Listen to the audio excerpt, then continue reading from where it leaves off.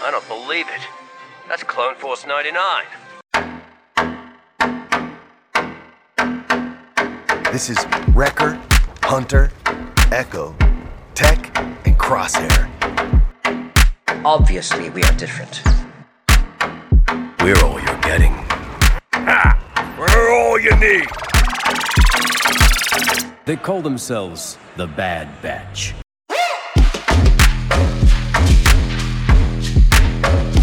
Experimental Unit Clone Force 99. The defective clones with desirable mutations.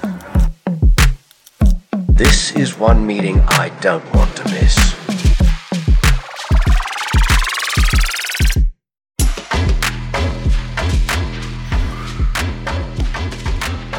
Hello, everybody, and welcome to another edition of the Dad Batch Podcast, episode 25.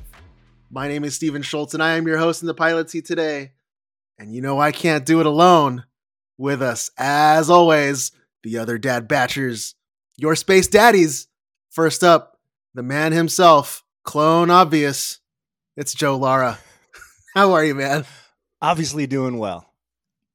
Doing great, man. Yep. Always a pleasure to be with you guys. Always look forward to Wednesdays, and here we are. I feel like it's been so long since I heard from you, but it's just been a week. It has been. Yeah. How are you? How was your week? It's been pretty good. Just kind of get back in the swing of things. The fun thing I got to do this weekend was hang out with Raimi for a little bit. Actually, all day. I'm sure we'll talk about that later. But dude, it's just like, it's one thing to have a relationship, like a long distance relationship, like a lot of us have now, you know, but to come together and just vibe and just chill. And I'll talk about it later at the Workbench, because I had a really cool perspective to watching the man work. And how long was that drive? Going up was 3.5. Oh, 3.5. That's not bad.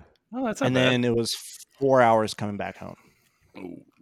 That's almost like a flight to North Carolina. I mean, yeah. For people that don't know, like Joe lives at the bottom of Southern California, and Raimi lives almost at the top. He's like or the middle of California in general. Yeah. So yeah. It was. Well, since we're talking about it, next up, if you need an undersuit, you're gonna like the way you look. He guarantees it. It's Raimi Shanaday. Never failed. You never fail to impress me with those intros. Thank you. I'm good. I'm in a different. I seem like I'm in a different place every week. I'm in a hotel in Irvine this week because I'm down here for work, and because I live in the middle of nowhere, it's easier for me to just stay here than it is to drive back and forth, because it's far. Although it's nice and warm. It's like there was like still snow on the ground when I left my house yesterday. I get down here and I'm sweating bullets. So yeah, man, we got nice, beautiful weather in sunny Southern California. It's like it's actually California here.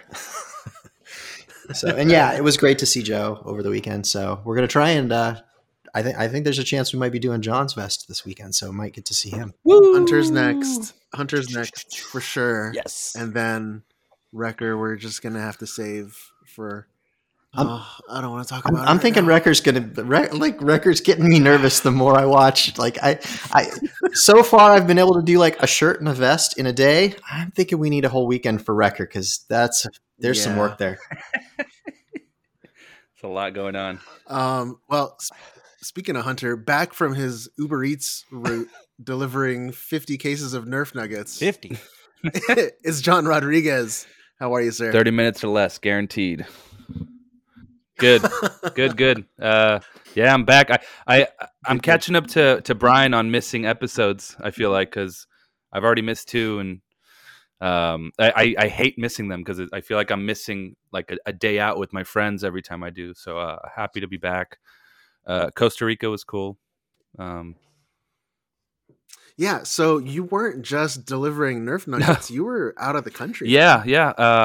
A buddy of mine that I've known for 30 years is getting married, and I don't know why they keep trying to one up each other. Because last year we went to Cancun, and now he's like, "Well, we're going to Costa Rica this year." So we were in Costa Rica, looking at the jungle and monkeys and jumping off waterfalls and eating awesome seafood. So yeah, you were just practicing to be the real life Hunter. right? Yeah, you know. You had the bandana. All you needed was the knife, the vibro blade. Yeah.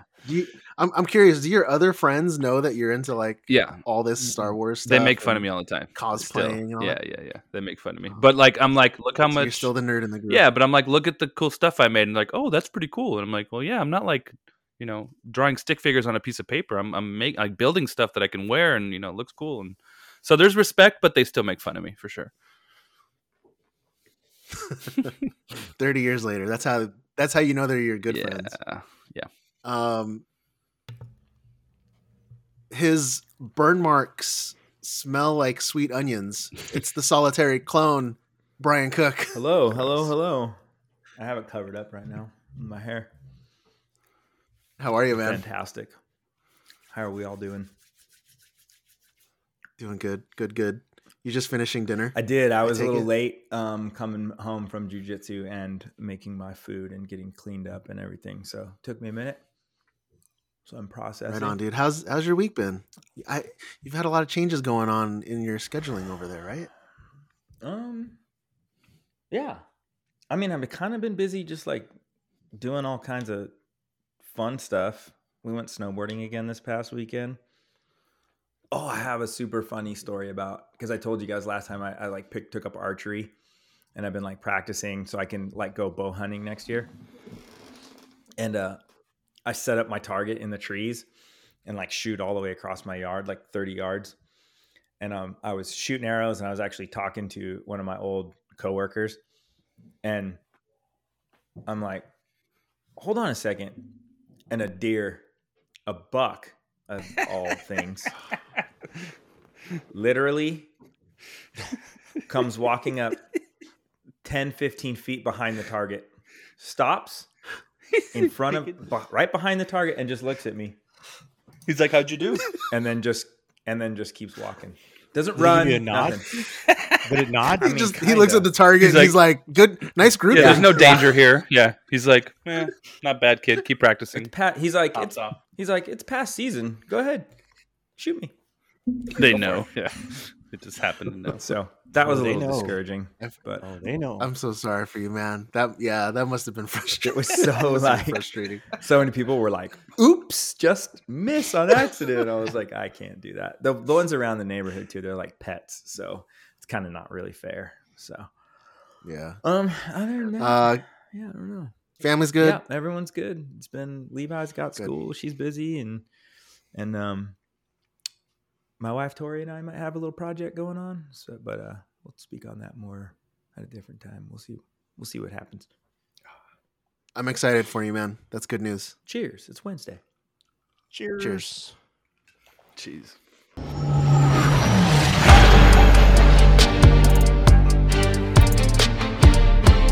Lads, we've got company. You want to sit with us? That's never happened before. And welcome to the Marauder, the left coast Avenger himself, Luke Yates. How are you, buddy? Hey, what's up, guys? What's good?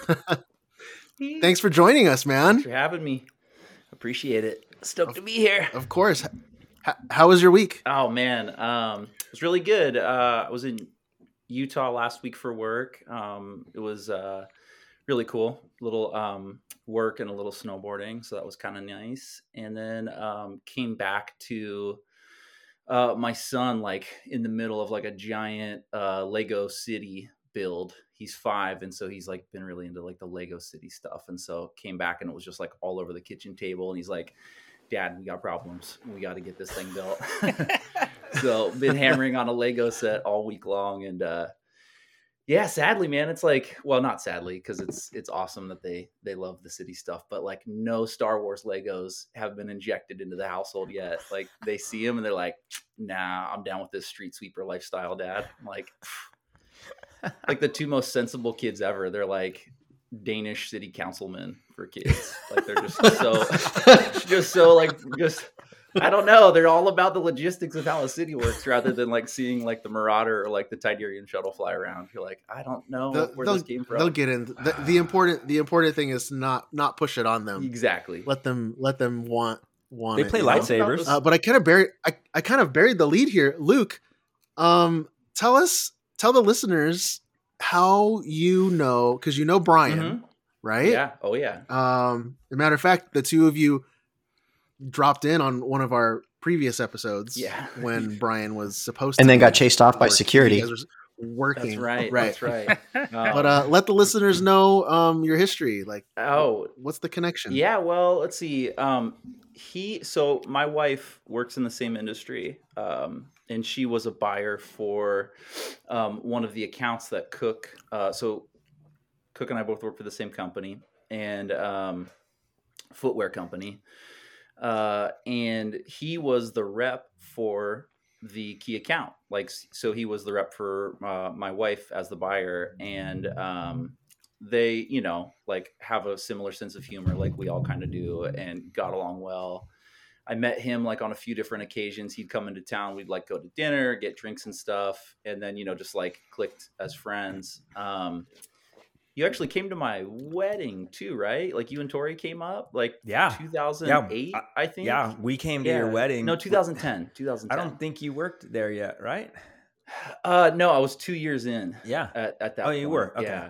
Yeah. So then, and then we just became homies like that, At what point did you guys like do the pointing to each other, the Spider-Man point where you were like, Star Wars? Star Wars?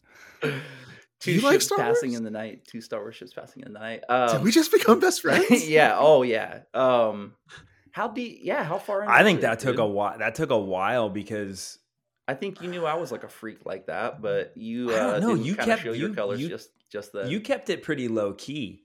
Oh, for sure. Because I think it took a while. Yeah, I think it took a while before I knew like you played dress up. Yeah, totally. That's true. But then once you expose it to me, and I don't know. I think you came over and you saw my Wolverine costume, and you're like, "Dude, can I try that on?" And I'm like, "I know where your boys have been. Yeah, climb in." So yeah, just kind of like, I think it just kind of started to meld together. We were like, "Oh, Star Wars," and then it was off to the races. And then he started kind of poking around like the costume thing a little bit, and like probably also like helping pry me out of my shell a little bit about being a little bit closed off about letting friends and coworkers like know that I liked costuming and cosplay and building and stuff like that. He kind of flew that flag like pretty proudly at our company, which is a pretty tight knit crew. But there's a lot of us. And I think he was like, yeah, I'm a stormtrooper and I'm down with it like that. And I was like, damn, my older brot's got moves like that. All right. People are like, those guys are weird. And then secretly they're like, oh dude, that's kind of sick. Actually, that's cool. For sure. Yeah. I was perpetuating the weirdness by not telling people I was down with the sickness like that. What costumes do you have? What Star Wars costumes do you have? Star Wars costumes? Yeah.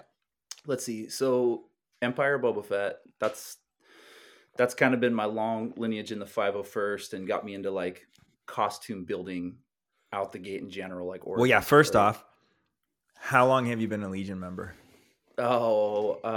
Pretty 2003. Yeah, 2003. It'll be 20 years this year. Whoa, 20 years. You're like a 4-digit number. Are right? you 3-digit? I'm a 4-digit boy. Wow. That's when I graduated high school. I actually got to pick my number. I picked on the old telephone. Spells out Boba, which is kind of sick. Nice. Yeah, so I actually got to pick my number back in the Disney. You still get to pick. Oh, do you really? Okay. Yeah, but it's like 6 numbers long now. Empire style. Yeah. Zip code status. That's sick. So did that for a long time. Yeah, Boba Fett. I did a Vader a long time ago, but it was just kind of a side project. I never actually took the time to really finish him and flesh him out. But Boba Fett, multiple like kind of custom Mandalorian design stuff. I fell down the rabbit hole with a 3D printer and resin printer by way of all of you guys, inspiring me to kind of get into that and talking with each of you on the side, like, oh, what is that? What is that? And, so multiple Mandalorians. I'm actually working on a Shore Trooper right now, which is approaching looks sick finish line-ish. Yeah, that'll be kind of fun. Which shore? The squad leader from the Mandalorian. Nice. I like his belt buckle. He's got a sick belt buckle. That's all it And takes. I actually like the grunt, like just tonal color. Just that khaki. But yeah, I really like the squad leader's belt buckle. So I kind of fell into that. I like a little splash of the color too, but it's not as much as some of the other ones. And I'm working on an officer. So we have our garrison has Emerald City Comic Con coming up in March, and that's like a big one for us. We have like a big space, and we do like multiple set pieces and just kind of a whole like Star Wars experience room. And I've got like costume shifts, but I'm actually like building out an Imperial officer just to have for like when I'm at the table on some of my shifts, just talking to the public and talking about potential recruiting and stuff. But I'm working on Captain Tigo from Andor, the homie with the like poncho on Ferrix. Ooh. He's got the Imperial like poncho thing. Like it's basically like Krennic's, but it's black. Why have you not shared this? Dude, me. I got things just cooking, and we talk every minute of the day pretty much. But yeah, I guess I haven't spilled the beans on that one. So yeah, my C-3PO, he's got my hat on up there. You can see him up in the tip top. Hey. You're gonna need some black riot troopers with you. I know. So yeah, I've like got my shifts planned out there where I'm standing and doing some talking for the weekend. So I'm like, I gotta look kind of cool. I've gone to that con with Luke too. It's super awesome. So and Rogue One Vader. I'm almost done with Rogue One Vader at the finish line as well, but I'm waiting on the weather to get a little warmer to finish painting the chest. So. A story on Vader, because I think Luke kind of glazed over it. When my wife Tori, Death Watch Girls, had an art gallery, we had a Star Wars theme show, and at that time I'd known, this was like 2014, 2015. I knew Luke had a Darth Vader, and he was like, dude, I'll let you borrow it. You can wear it for this. So he sent it down and I wore it, and I was like, that was what like got me hooked. That was it. That was what like story. got me hooked. Yeah. And then Tori ended up buying it from you for my birthday or something like that, or Christmas. Yeah.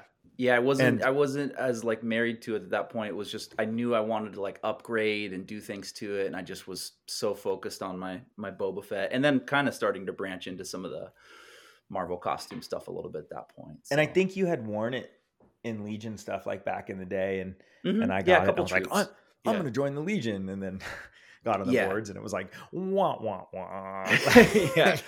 It was a couple low profile troops that we were like, oh, we needed a Vader, and I filled the void just by being like tall enough, but it needed some work. So. But the fun part about that is there's still a bunch of parts from that Vader I still use. That you're still using? Oh, sweet. The shins, the capes, which are crazy. Yeah, totally. I relined the main cape, but yeah, like those, I still have them, so that it still lives on, and that's what got me into the Legion. So, oh, sweet, thank you, that's Luke. crazy. Hey, and still my favorite. How do you?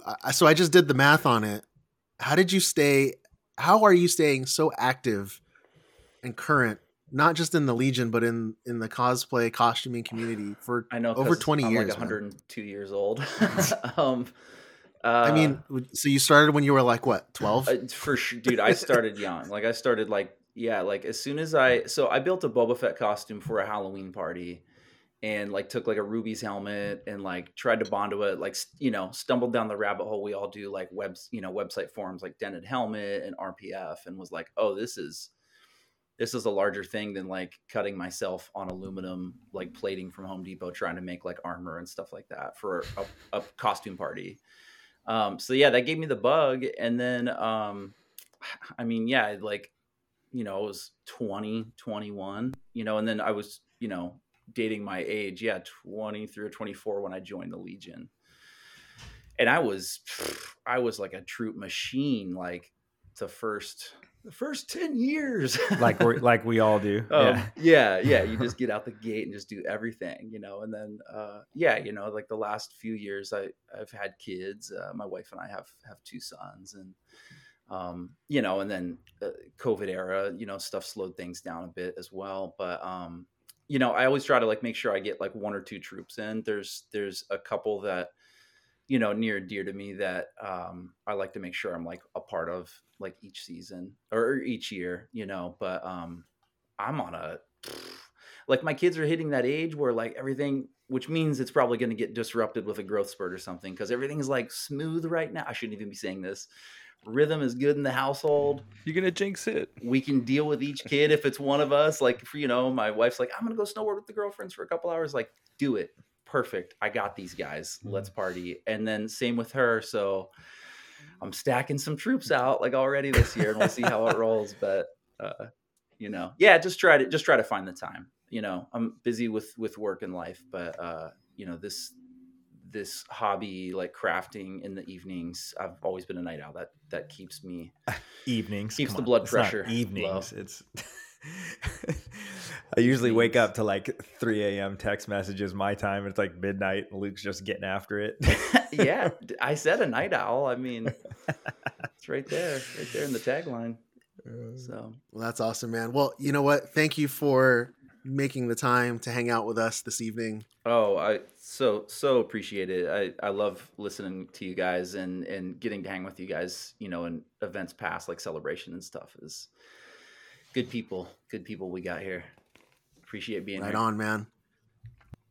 Well, thank you again, everybody, for tuning in. If you'd like to interact with us more, it all starts at thedadbatch.com.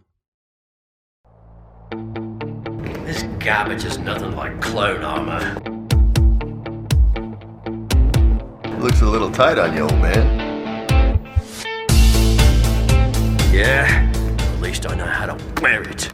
That's right, everybody. It's time for the weekly workbench. All right, guys, who is working on what? So I'll speak up. I gotta talk about my man Ramey and the skills, man. Dang, the skills. So we have the privilege to kind of hang with this guy every day, basically, through this funny chat where there's emojis, there's gifs, there's just silly stuff. But then we start talking about building and whatnot, and so we all know that Ramey can turn out some like really cool modeling of things that we're just witnessing like last night, probably, right? That comes out on a show, so it's pretty quick.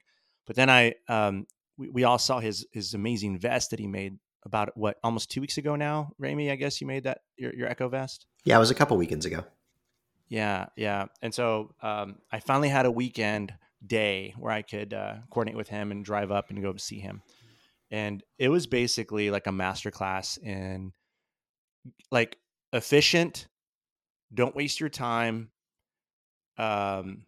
reverse engineer everything, think about it a couple of times, and then just go for it at the same time. So a little bit of guts of just taking a chance and risk. And so I was watching all that happen as we kind of put together this tech vest that we saw maybe a couple of really bad angles.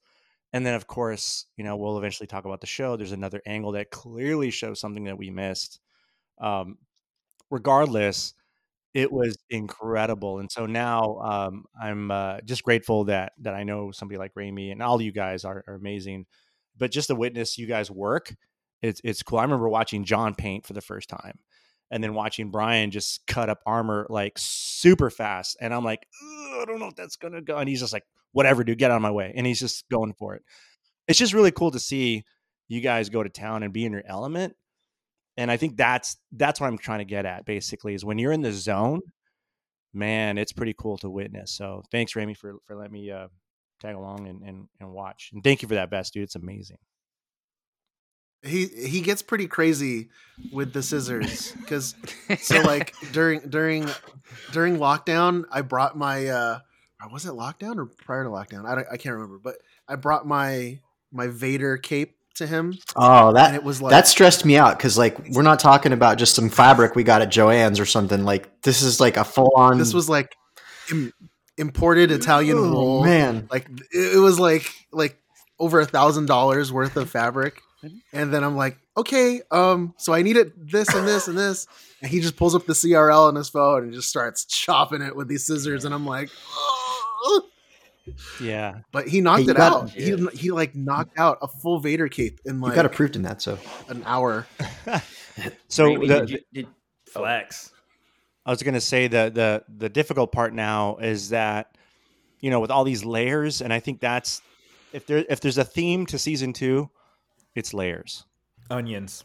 Well, it's a reference to onions. So if we say onion, that means layers. And everybody There's on other this things. on this pod There knows. are other things that have layers.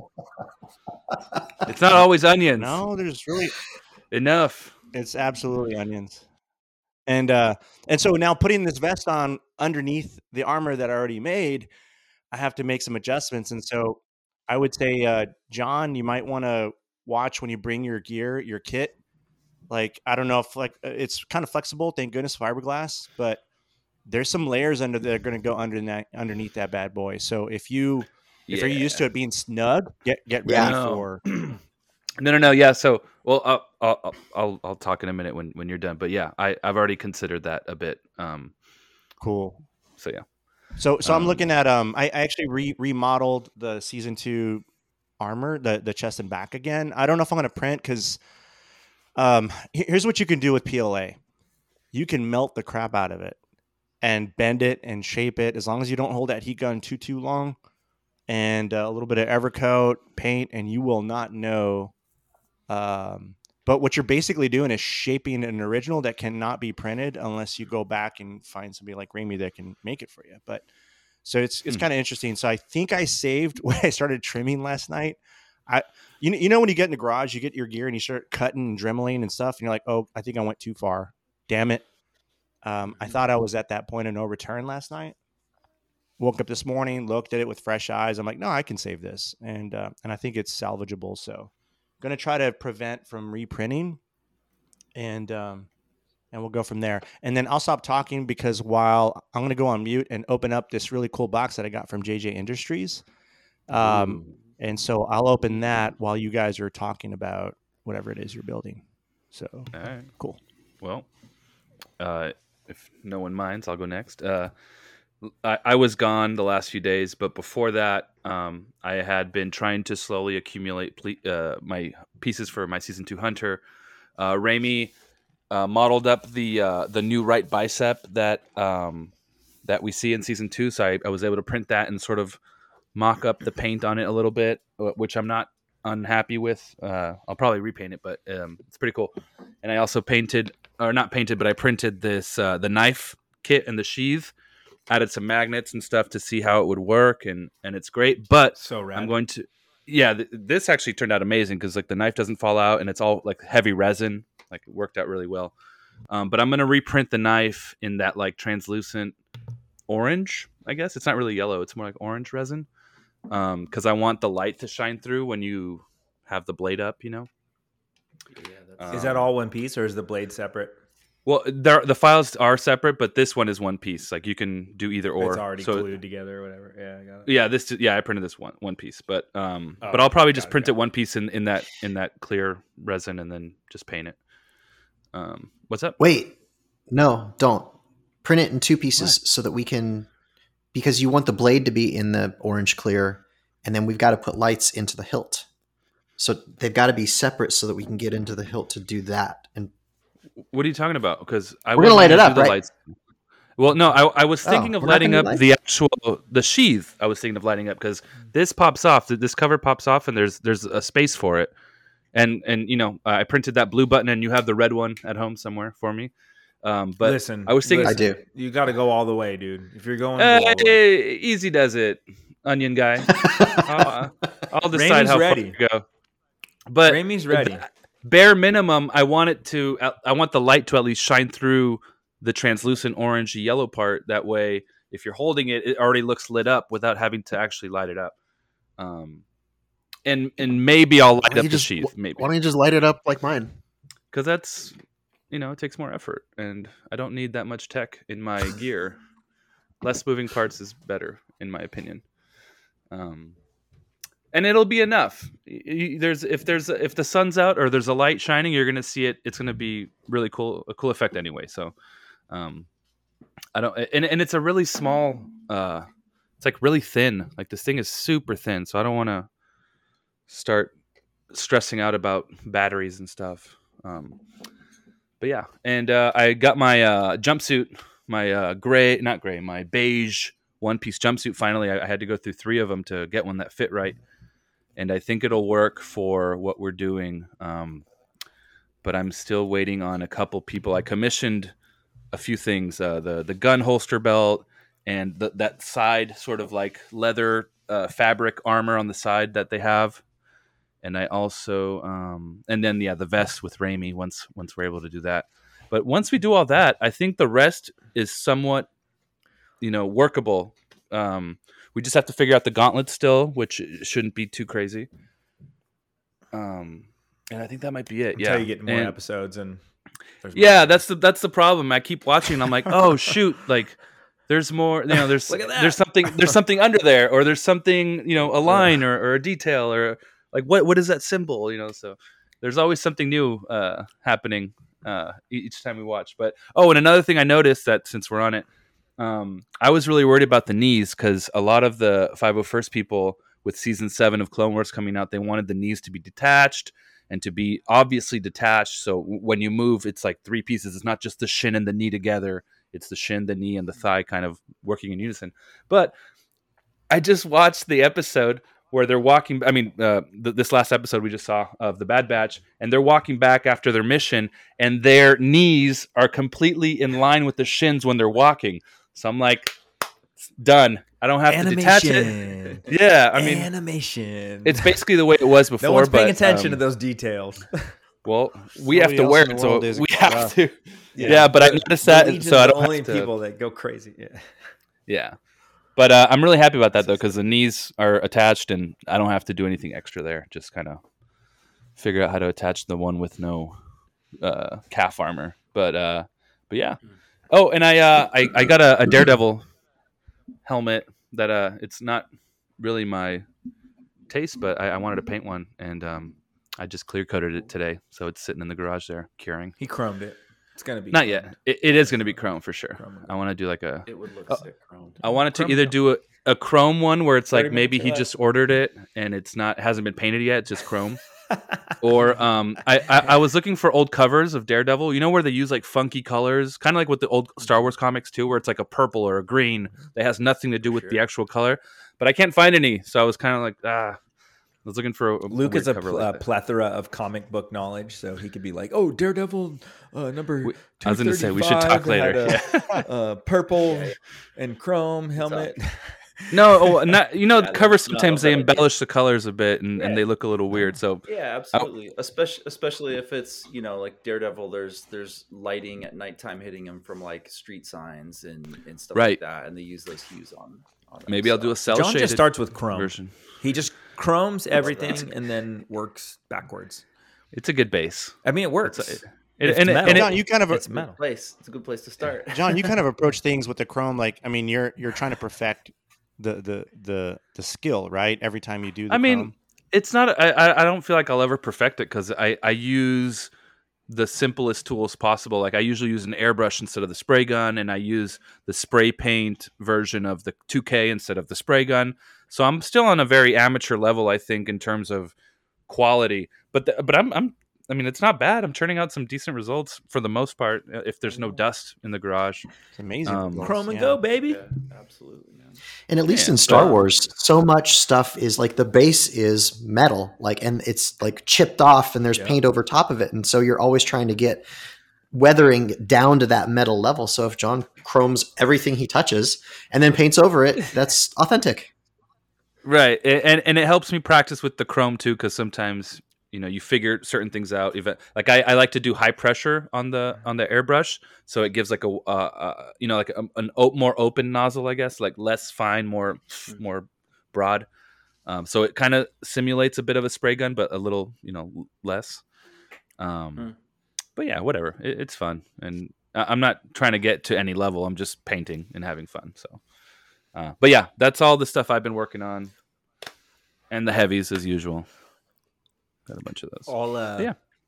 I'll do mine quick because I haven't done anything. So I'll just give a shout out to Christy, Jedi's Closet, on Instagram. She is making Levi's Omega jacket, so she's ready for celebration. And she's been sending me fabric swatches and different materials, and Chrissy's just awesome. She made all of Joe's soft goods on his Mandalorian, correct? Mm-hmm. Yep. All my soft goods. That's all right there in the back. And she's just an awesome person. So if anyone needs anything commissioned, Jedi's Closet on Instagram. Her name is Christy. She's an awesome person. That's all I got. I haven't done anything. She was super good with communicating. Yeah, I mean, I gave her an idea. She had some ideas. There's DMs waiting for me in the morning because she was, not West Coast. She's East Coast. And she's in Tennessee, right? She's on Tennessee, and she has NDAs for things. So she is professional. Oh. She is definitely a pro. She was an early boba, right? She was like one of the first bobas. Yeah. She's OG Legion. Yeah. Damn. Wonderful person. Yeah, she made my boba flight suit. What, 8 years ago? 9 years ago at this point. So. And she was she kind of like, I guess, while she was doing some professional stuff, for the clones, she was partnered with Kevin, right? And making a lot of the she neck made seals for the longest all the time. neck seals. All the neck seals. Now he doesn't sell them, but you go to her and you get them from her. She still it's sells the same them, right? one. So. Yeah. So if you're making a clone, and even if you're doing 3D printed, you cannot go wrong with a it's an essential method of securing. It's an essential piece for sure because it's the neck seal and everything's attached to it. If you want, like, you can put the suspenders through it. You can do the biceps and the shoulders. You need it. You can't not. And so use that same method of that webbing, I was thinking, because the shirt that Raimi made for the season 2 tech, it's a white shirt. So I have some white webbing. I'm going to experiment and see if it looks bad. If it looks stupid, I won't use it. But what I don't want to do is put Velcro on the shirt, because I want to be able to wear the shirt on its own and slick. So right. I think it's going to be okay with webbing. If I weather a little bit, kind of blend it in, it'll be okay, because it's animation. At the end of the day, we're not trying to be live action, so you can get away with those things. So different with animation. It'll be different in the next episode. Oh, probably will. Right. Yeah. Different color, extra layer, pocket, piece of leather. Dude. You name it. Yeah. That was all I had, though. That's it. I'm sure Luke and Raimi can fill up lots of time. So obviously we worked on Joe's stuff over the weekend. And to his point, like, Tech's shoulder bells just, I don't know, magnets or something. They just attach to his shoulders. There's no visible strapping. They just float out there. And so we're like, well, if we don't put Velcro on the shirt, how are we going to attach? But we want the shirt to look cool by itself without the armor on. Yeah. And so we didn't want to do that. So got to get creative there. Magnets might end up being the way we have to go. But possibly. All my parts are printed, including legs that I maybe don't actually need anymore. So Dude, I saw those. You showed them to me and they looked great. You showed them to me when I saw you on Sunday. I modeled them from scratch because they didn't there was nothing else that was going to work. It's not clone armor. Save it for the Denizen. Yeah, we'll use it for something for sure. I'll get some. That's a good idea. Okay. So I did go today, between work and the hotel here. I went and I got some fabric that I think is going to work good for making pants. So I did that poll on Instagram, and overwhelmingly, I guess so 41% said it's hard armor, and 59% said it was just pants that are like kind of bloused at the bottom and tailored appropriately and stuff. So, so the pants option one, which is kind of where we had landed. And I will say that the few people that messaged me directly and were like, no, it's hard armored. You're crazy to think that it's pants. I had a couple pictures that I had lightened up and I sent them back to them. And every person that I sent that picture to changed their vote. Yep. So we've got some references. I'll maybe I'll post that up, but we've got some references that, like, if it's lightened up enough, it's like, there's no armor there. That's part of the thing I'm talking about. Like, every time we look, we're like, wait a minute, those are pants. And it's like, what? And we've seen it the whole time since we went to Celebration, but now we're noticing, oh wait, that's not, like, those just look like the fabric on, there's no armor there except for, like, whatever, a little cuff or something, or the spat at the bottom. So yeah, next week it'll change again, probably. Of course. I voted pants. Yeah, I mean, yeah. Yeah, well, that's what won. And I've got fabric now.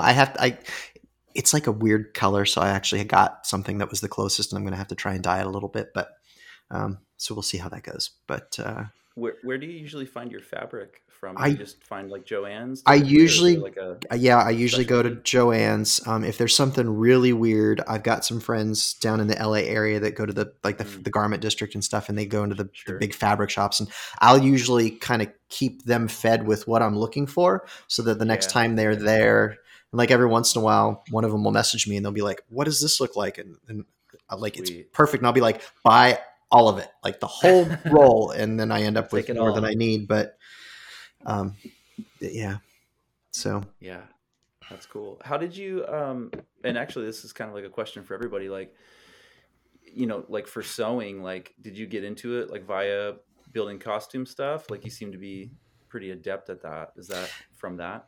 I learned how to sew by making a Kylo Ren Damn. from scratch. Nice. So, What? yeah, A full Kylo Ren? yeah. When I made You're so crazy. Dude. Kylo was my second Legion approved suit, Damn. and I learned how to sew by making that. I sewed Velcro onto like pants and stuff. That was how I learned.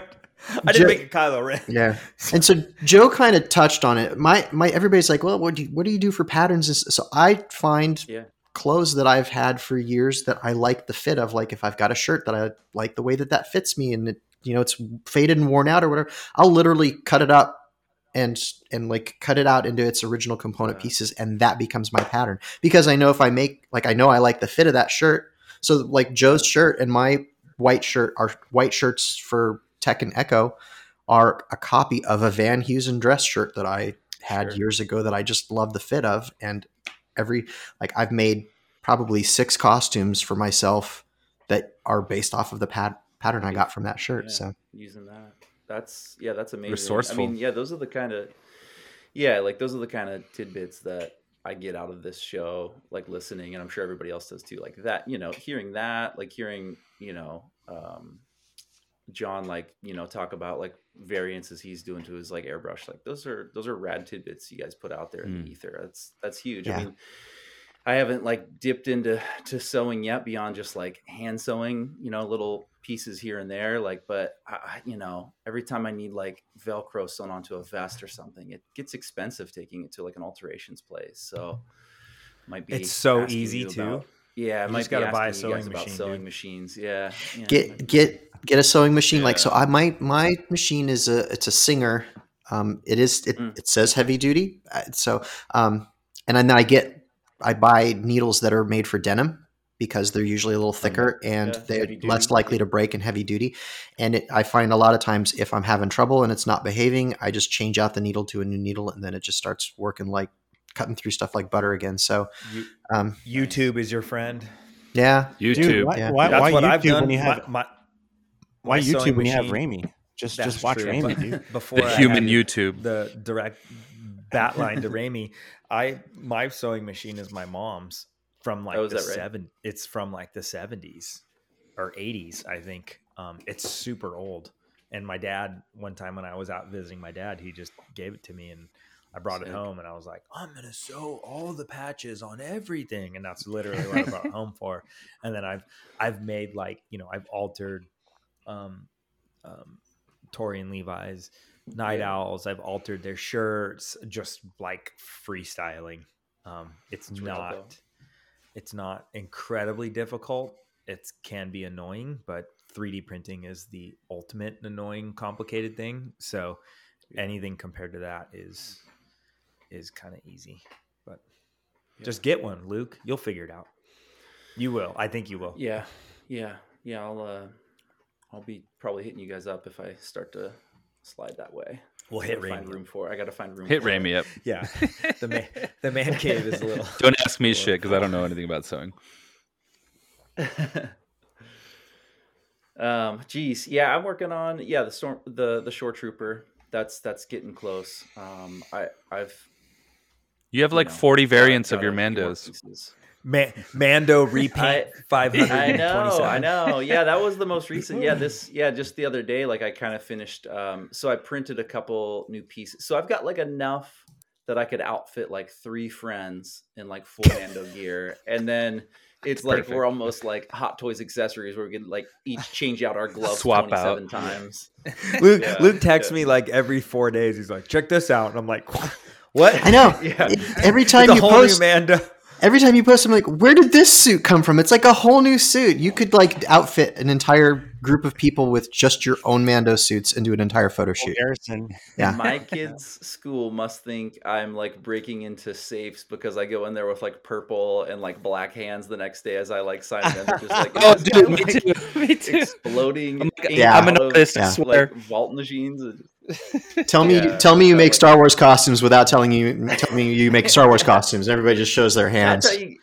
Exactly. That's how you get the nod from like the 1 out of 100th person, though. They go, "Oh, that guy's making Star Wars stuff." Yeah.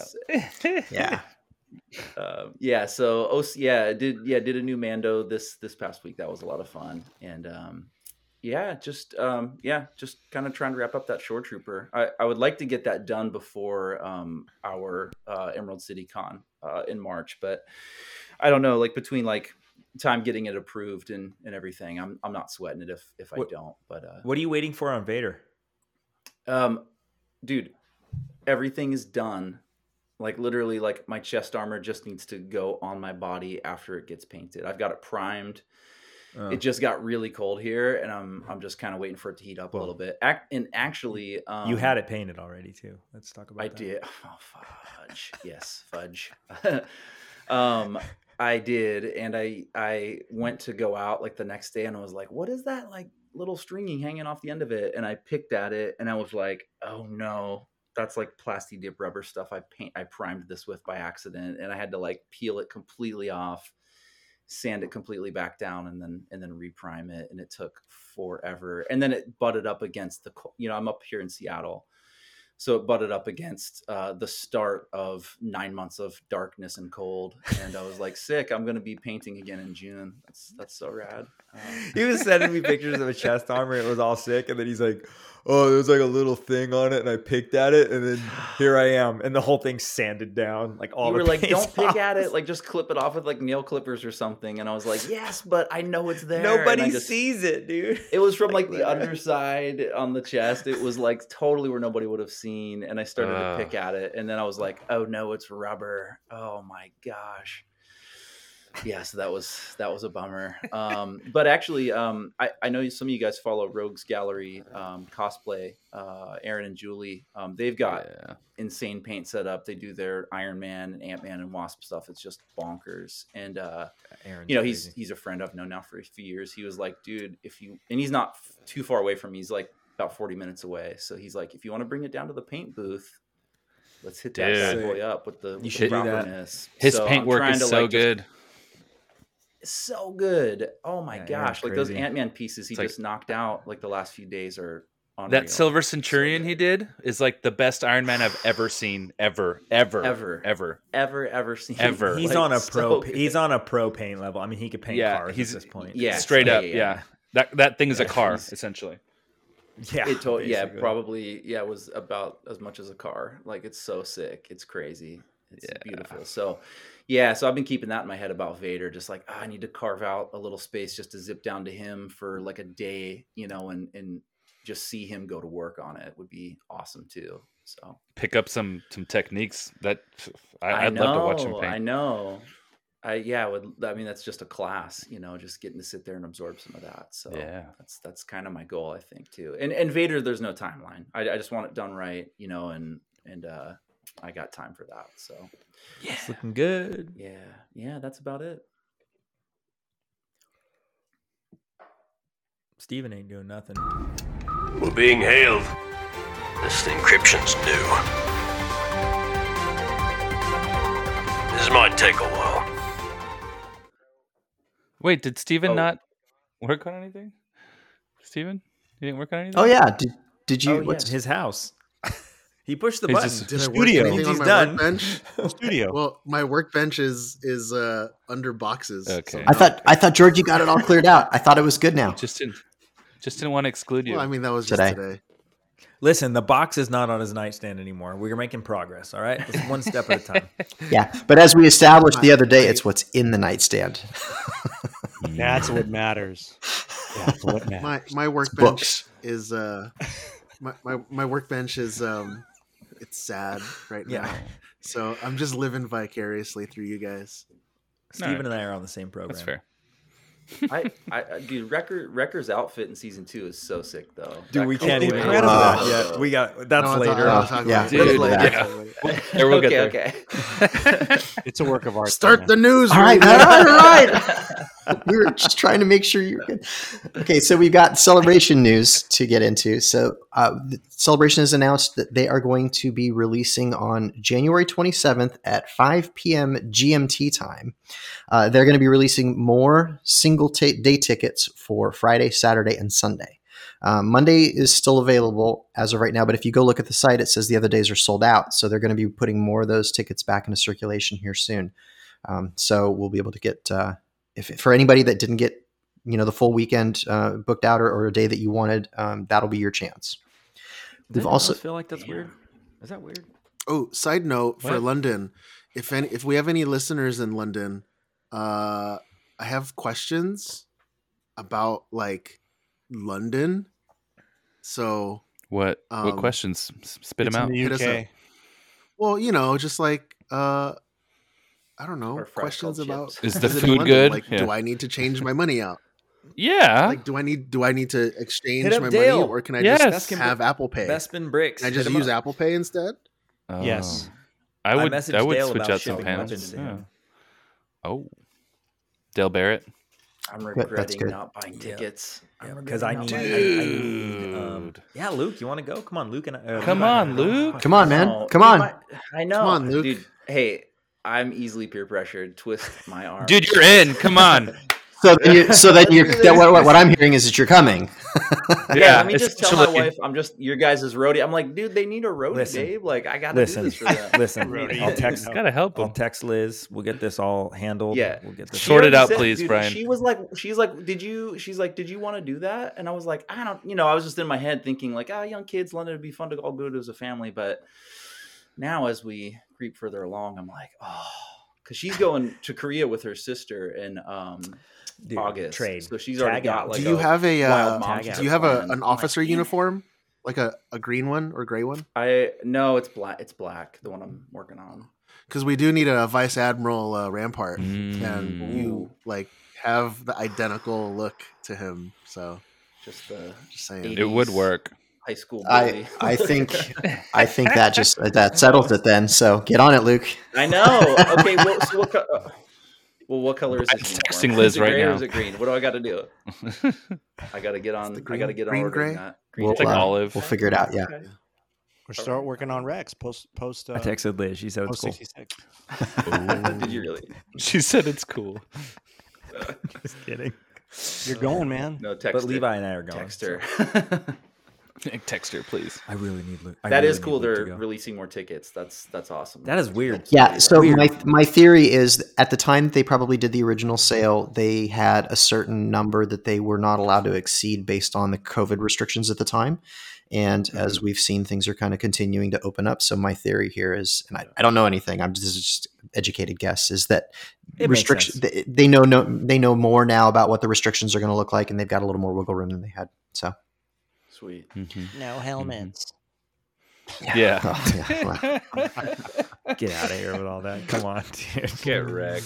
So it's so we've got our first guest announcements that are starting to trickle out. So this week they announced Anthony Daniels, Ashley Eckstein, D. Bradley Baker, Giancarlo Esposito, Indira Varma, Matt Lanter, and Vivian Lyra Blair will all be guests at the show. So are we doing? That's so crazy. Anthony Daniels is going to be at Celebration, right? Gosh, that's like saying Warwick Davis is going to be there. I mean, come on. We're doing the G. Bradley Baker photo op together. Then we're doing it, right? Oh yeah, we're just going to march straight in. We're going to march right up the exit aisle. And we know you guys are in line. Yeah, we know you're in line, but coming through. Yeah. Do you think he'll remember? Do you think he'll be like, "Hey"? I'm going to bring my Argentina jersey, so he does. You know what we should do is we should just give him his Tauntaun armor there. Yeah. Yep. Yeah, plan for that. or at least the helmet. shoulders or helmet or wherever the Tauntaun with is. the That emblem. at least that piece. Dude, what if we gifted him a Tauntaun themed, like Bad Batch, extra member style helmet? Listen, Horns. it's gonna be hard enough to get a our own Kenner stuff there. Tauntaun and then have like Right. a Crosshair figure like sticking out of the Tauntaun. Trying to bring a whole set of stuff for D is gonna be. Yeah. No, not a whole set. No, It's just the kinda like helmet. a helmet or like something. just the but, helmet, yeah. like Brian said, or like John said. Yeah. Oh man. We'll talk about it. We'll see. Yeah, he can pick up his armor. He can pick up his armor in L.A. Yeah, Yeah. Well, be easier. we'll take it to him on Halloween so we can see his yard setup. Yeah, there you go. All right. Some live action news. So Skeleton Crew has wrapped filming. So now it's all just post-production work, special effects, and we should start to get some kind of inkling as to when we should expect to see that get released here soon. Because usually once it's done filming, they start to get line of sight to that release date. The Sundance Film Festivals has had a lot of Star Wars actors present, including Alden Ehrenreich and Daisy Ridley were both there. And in brief interviews, they both expressed willingness to return to their roles, whether either in film or streaming form. So they both acknowledged that they'd be willing to do that. They also said they haven't received a phone call yet. Although, and this wasn't in my notes, but I right before we got on the air here, I was looking at something, and I'm starting to see a lot of buzz around the idea of Daisy returning into to the role of Rey, but in a Disney Plus format that would take place during the sequel era. So it would be after the Rise of Skywalker. So I'd be down for that. we'll see. So I'm hearing when I start hearing the same rumor from kind of different directions, and usually when you get it from multiple sources, it starts to get legs. So we'll see. What were you going to say, John? Well, I was going to say I had heard because Skeleton Crew is still kind of like hazy. We're not sure really what's going on there, and I heard that it might be because I assumed it was the same era as like Mando and Ahsoka but I heard someone it is. It is. No, okay, so that's why It is. that's what I thought too. But someone had mentioned that it might be past also like further down in the sequel trilogy line. Like there might be some forward or backwards. Okay, because I heard that and I was like, no, like how? They have released. They have Lucasfilm has released an official show synopsis, like the little like 1-sentence blurb synopsis thing for it, and it does say in that officially that it takes place during the same timeline as Mandalorian, Book of Boba Fett, Ahsoka. Because someone credible said that, and it made me think like, wait a minute, maybe they're confused, or maybe they heard something incorrectly, or not, whatever. But yeah, I just wanted to bring it up because it confused me. So whatever. But yeah, I think they're all in the same bubble there. Yeah. So I'll be keeping my ear to the ground to see if we hear more about the possibility of seeing Rey in a Disney Plus show. In Tech's live stream, Grogu Adventure says that she can't wait for Acolyte. So I've got a little bit of Acolyte news here, so you want to tune in for this. Yeah. So Amanda Stenberg was doing an interview, and she had this to say about the filming process and her experience on set filming Acolyte so far. So what I can say that won't get me fired, walking onto set, I'll just say that this is vague enough. You know that it must take a lot of technical ability and craftsmanship to make Star Wars, but you have no clue how expansive it is until you're part of it. Whether it's the puppeteers or the costume designers or all of the folks from all different departments who build the sets, you don't realize how much incredible technology and foresight there is in every element until you're there.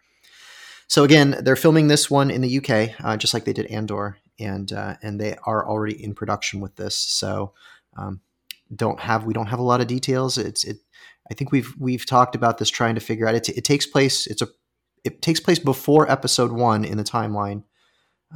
We had a rough time estimate for that. What was it? Do you guys remember what we said? What was it? What was the question? How far before Phantom Menace is Acolyte? I know we talked about it, but now I can't remember. 200 years. 200. I thought it was like 100. Is that it? Okay. Okay. I thought it was 100. Okay. 200. Okay. Yeah. I don't remember that stuff. Sorry. Yoda's alive at that point. That's all we know. Wait. Sorry, yeah, it might be 100 because High Republic is 200 years before. So this Okay. must be 100 years. That's we did talk about that because it was not tied to the Old Republic era, but Is but yeah. Yoda like Grogu size then, or how does that work? Because he's like 900 years old or something, right? No, So, he's probably old enough. Yeah, because Grogu's like 50, and he's just a baby waddling around. So yeah, and Yoda's alive during the High Republic era. So yeah, he's an adult still. Yeah, He's such a G. Yoda's little yo-yo. best. So, and that is it for the news this week. George has this hopeful story, and it's something that he's reiterated most times I've seen him, after we've been making things without him, is remember to make these stories hopeful. Remember to give that to kids because they really need it. All right, let's get into this week's episode review of The Bad Batch Season 2, Episode 5, titled Entombed. With a running time of 29 minutes, this episode was directed by Nathaniel Villanueva, written by Christopher Yost, with a score by Kevin Kiner. The Bad Batch searches for an ancient treasure that stirs up a shocking surprise. What is that thing? What'd you guys think of this episode? Don't ask Brian.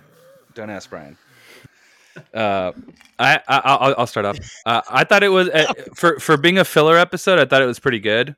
That walking angel neon event, neon Genesis Evangelion style thing. That First thing I thought of.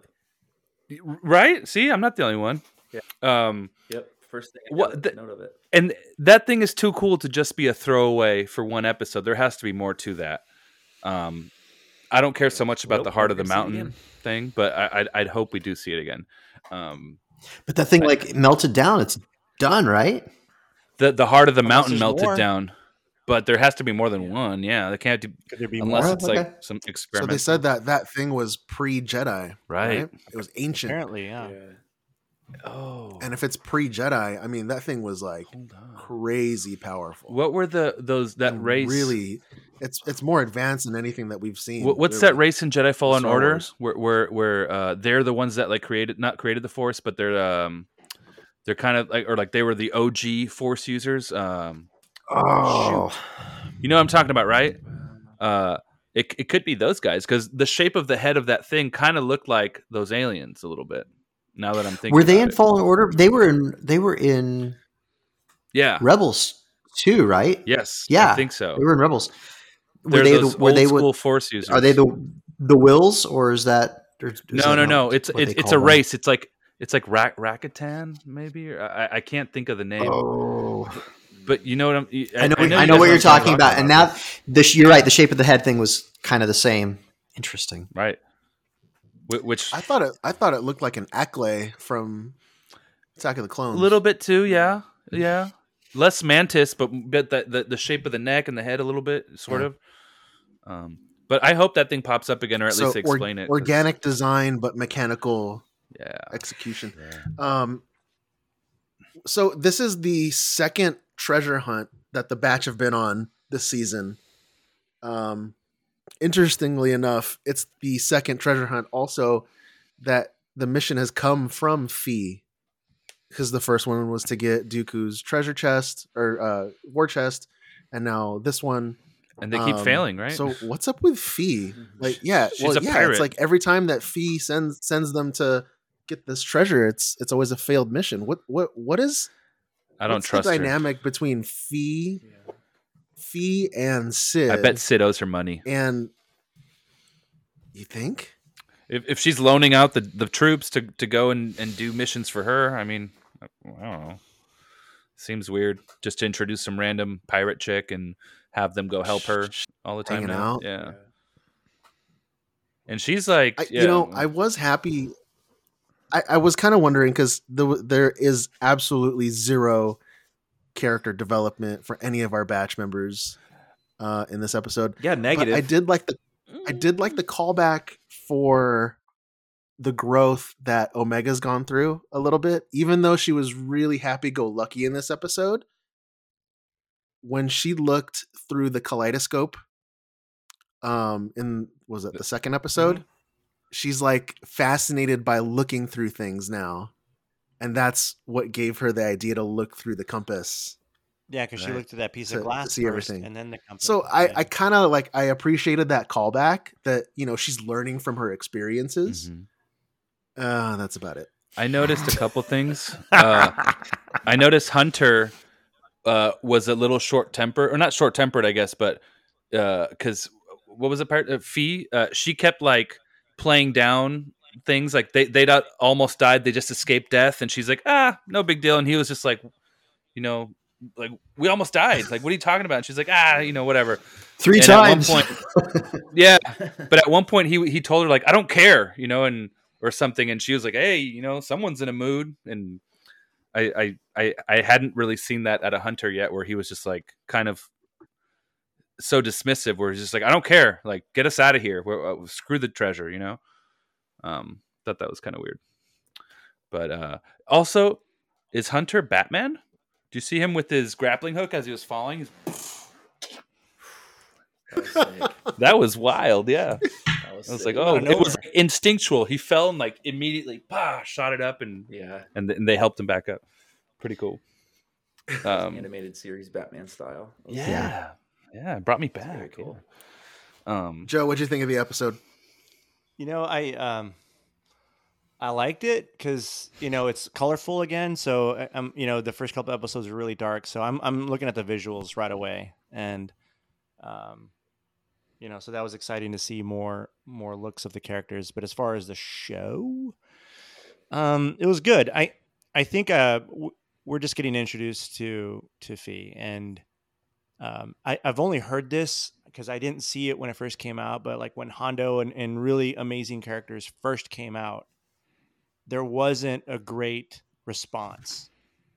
They're like, wait, who is this guy? What? He's kind of annoying. Like a lot of initial gut reactions to what was witnessed for the first time. And then I didn't watch that character when he was first introduced. I watched the Clone Wars way later after they came out, and I started binging. And so of course I fell in love with Hondo Ohnaka really quickly because he's just funny, whatever. But that's the example of like, I think we're seeing this character Fee come out really briefly. Here's another episode.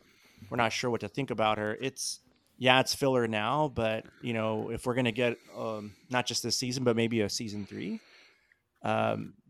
there's going to be something where she's definitely going to appear again. Right. So I think it's setting up what's going to happen. This isn't just one of those standalone episodes. And I think the same thing with some of what we called filler from season 1. There are some characters that were introduced and we don't see them again.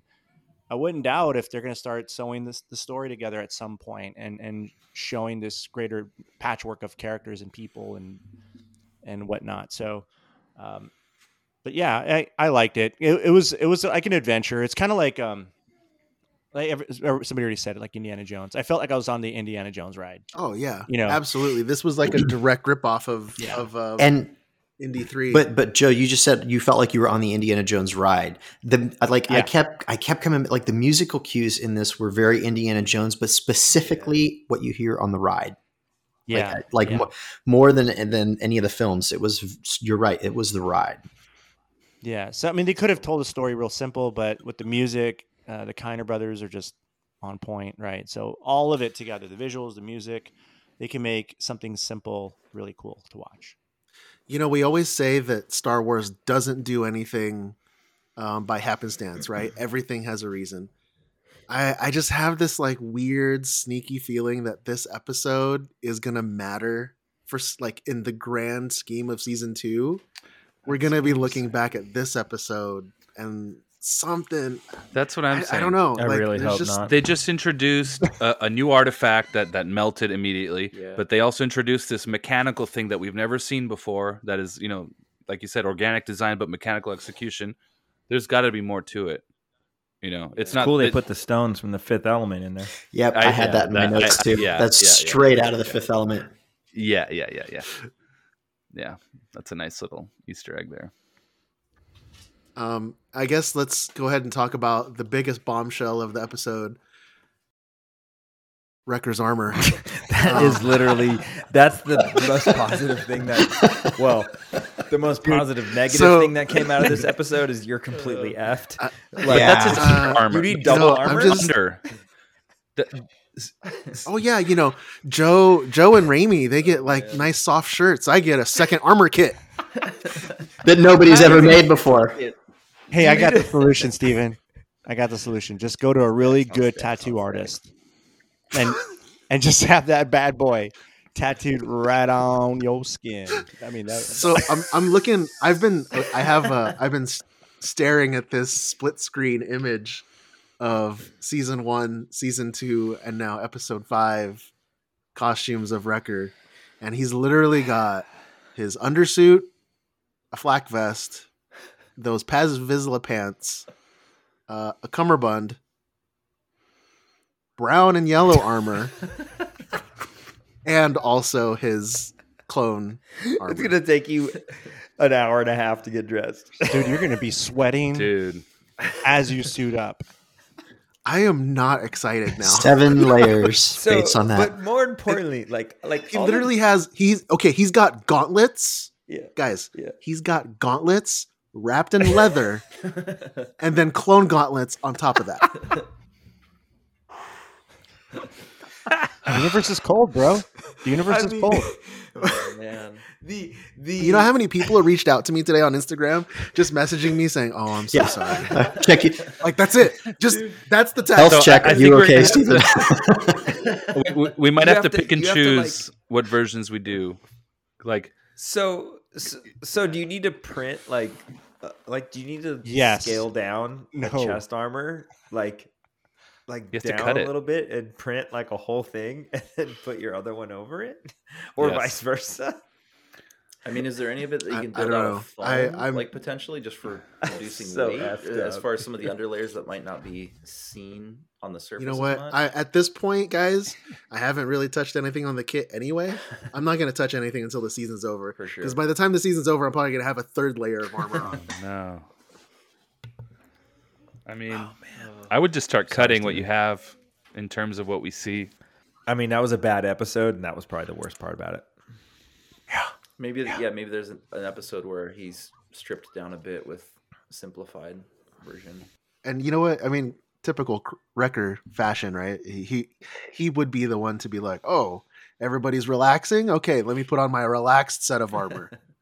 Yeah, the two layers, not 3. Did you notice too? Like when he was casually carrying the pump with him, he had his backpack on his armor. Like his Under Armour. His backpack's just hanging back there, like he doesn't have his armor on, but it's still backpack's still there. It's like when Tech's gun is just floating on his belt, and like his holster's just empty, and the gun's just magnetically attached to the other side. We need an explanation for that. Literally, I think Filoni's like, man, you guys that are cosplaying these dudes, you guys are doing too good. He secretly follows us under some other alias, and he's just like, guys, we got to go back and like they're figuring this stuff out. We got to go make it worse. Oh yeah, this'll be fun. Oh yeah, those guys. I was fine until the big kaiju blasted Wanda Sykes' droid, and then I flipped the table and I'm out. Like that, I like that droid, and then the thing just got nuked. She tried to cover it up by saying, "Oh, I've got his memory saved on." That was too easy. Sure, he still got nuked. That was it looked like that scene from Return of the Jedi where they're kind of from the perspective of the ATST and they're chasing like Ewoks down, and you see them kind of, but it was like replace Ewok with like a floating can of Dr. Pepper, like that little bit. Right. That was my favorite scene. Delicious Dr. Pepper. And there's another droid we should put together. And then burn it. Luke should probably go before I. Oh no! Or I can go and then I don't know. No, before you totally. I thought it actually had kind of a Goonies vibe to it, in spots, which through Omega's kind of dialogue and portion, and especially with her little kind of reader / finder, I kept thinking about the treasure in Goonies. But I think I'm trying to look at it 2 different ways. I look at it through my lens, and it felt a little young, and I wasn't as like interested directly in it, but there were some cool beats. And I think of like what I'm going to be trying to like show my sons, like when they start kind of breaking into Star Wars a little bit. I'm like, that's a perfect episode. Like there wasn't Crosshair just annihilating people like left and right. And No I won't extreme show him violence. episode 3 right away. But you know, that's a cool blend to the series potentially. You know, I think it's important to like have younger audiences be able to tune in and not feel like it's so dark for them too. So I don't know. I don't know. I thought it was kind of cool, but interest wise for like me, like in the moment, like, yeah, it was a little filler, but the music was dope though. I kind of was picking up on that Indiana Jones. Kevin Kiner and crew kill it. Yeah, The Kiner Bros.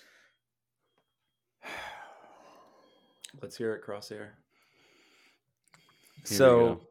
Here we go. I'm totally good with Get ready. filler episodes. The last one was filler we talked about, but it was fun. But it was fun, right? Like the last one was pod racing. What was it? Very cool. Right racing? Pod racing. The pod racing or whatever. What I don't know what it was called. But it was like very similar, right? It was like Star Wars. Tech was cool in it. Wrecker was in that too. Like it was awesome. But this one, it was before we started recording. I was like, wow, that episode of Indiana Jones was awesome. It was literally Indiana Jones. I felt like Wanda Sykes' character is cool. I personally didn't need Wanda Sykes in Star Wars because she's a very noticeable voice where you're like, oh, that's Wanda Sykes. Like I didn't takes you out of the really moment a little need bit. that. It's not anything against her. I just didn't really need that in Star Wars. Her character was kind of like cool in these earlier episodes, and this one was like, it felt super forced.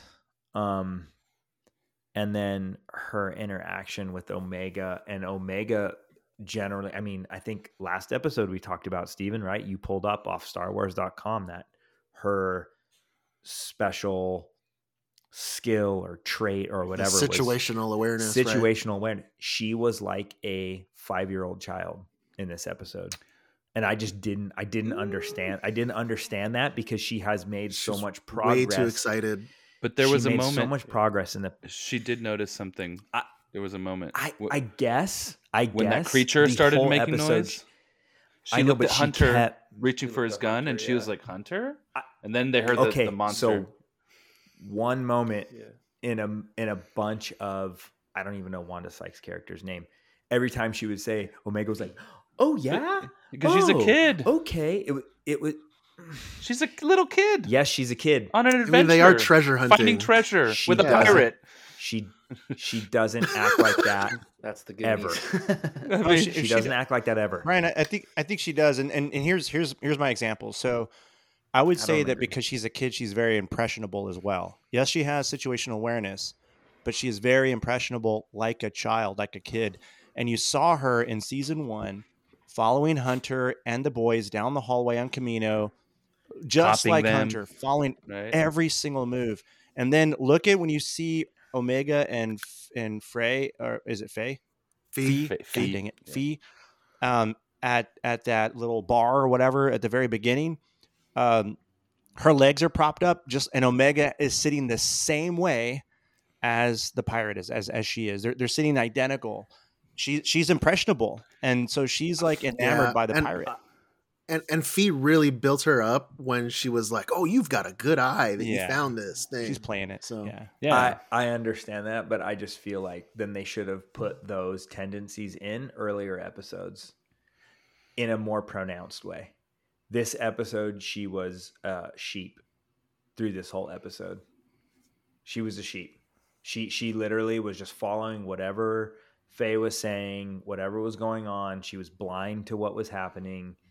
It just didn't. She was enamored with the possibility of treasure. Whatever you want to see. She's a kid. That's how she's a little kid. Imagine a 10-year-old. Oh, she wasn't a good soldier this episode. Yeah, she's a 10-year-old. It went against what they've already put on the board. That's all I'm saying. It went I felt against like what it they kind put on of the board. lended to her, like in the last step, like with the toy, you know, and kind of opening up her Yeah. like childlike wonder a little bit more. Let her You be know, more she's maybe kid. looking at a Wrecker- different perspective. Wrecker now was that the guy was like, best and worst part about the episode because of his armor. But Wrecker's Wrecker. Wrecker's, you know what you're getting with Wrecker. You know, he's gonna make some funny comment and whatever. The robot in the mountain, I don't know, whatever. I don't know. It just, I was like, I watched it and I was like feeling it's a weird it like episode, halfway right? Like, through, it just doesn't and do it ended. I was like, it is weird. I just didn't like it. It literally ended. We were watching the family, we were watching it, and Levi was like, "That's it, it's over." I was like, the big robot thing, like I got like just that whole thing in general, like kind of kept pulling me into Rebels, because in Rebels they had sort of the world between worlds, which will be relevant again here soon, where like it's like kind of have those outlines, like the visual aesthetic like was very similar inside. Like when it woke up, like it was almost looked like you were in Tron all of a sudden, with the lines all over the place and everything, very much like the world between worlds. And then the visual aesthetic of it being so big and looming was kind of like Joe's favorite character, the Bindu, how he kind of towers over everything. So I kept getting pulled into kind of on that, almost that mystical ancient thread that they had through Rebels, which was cool, but I didn't feel like they actually committed to it enough for it to have been intentional. It almost just felt like it was reminiscent of it, but it was an accident more than an intentional thing, is kind of how it felt. So I wish they would have doubled down and made this thing significant. That's what I nothing's totally on like. accident. We'll see. The way you said that, yeah, like I don't know. I just the Indiana Jones vibe prior to getting to it. You know, we talk about the last episode being filler, but it was like fun. And I totally get what Luke's saying about like showing stuff to your kids. 100% agree with that. Last episode, I think, fulfills that. I wasn't bummed on the last episode at all. This one just felt like a complete U-turn as to like what they were doing and what they were doing with the characters. And it just, I don't know. I got done with it and I was like, okay. So I guess we're on 3.